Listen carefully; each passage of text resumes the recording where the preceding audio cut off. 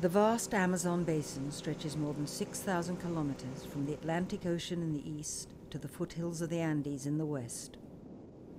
It is home to more than 60 uncontacted tribes. The Awa of eastern Brazil are a nomadic people who abandoned their villages and gardens 200 years ago after attacks by Brazilian settlers.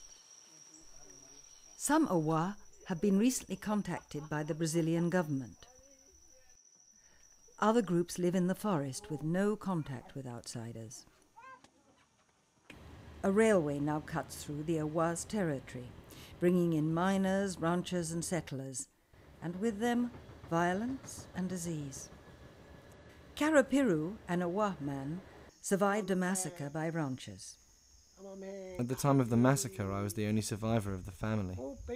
I hid in the forest and escaped from the white people. They killed my mother, my brothers and sisters, and my wife.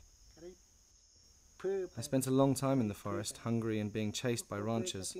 I was always running away, on my own.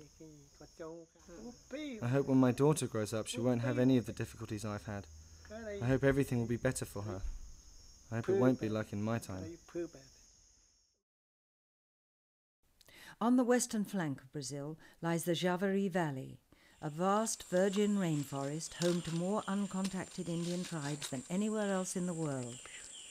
The uncontacted people share the valley with recently contacted tribes, including the Métis.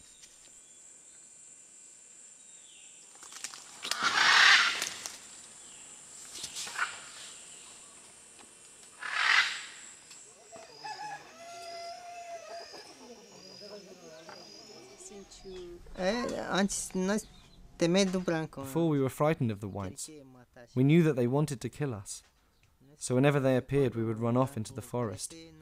We'd abandon the village and disappear off into the jungle. Later on, we'd arrive at the Indian Bureau post, and there we'd catch diseases. We'd go off into the forest having caught the illnesses. We weren't used to those illnesses.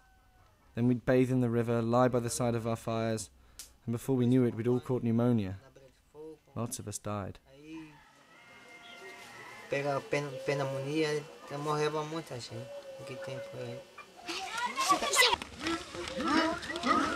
The shock of their first contact was so great that the Métis stopped practicing their religious ceremonies for years, and their women stopped giving birth.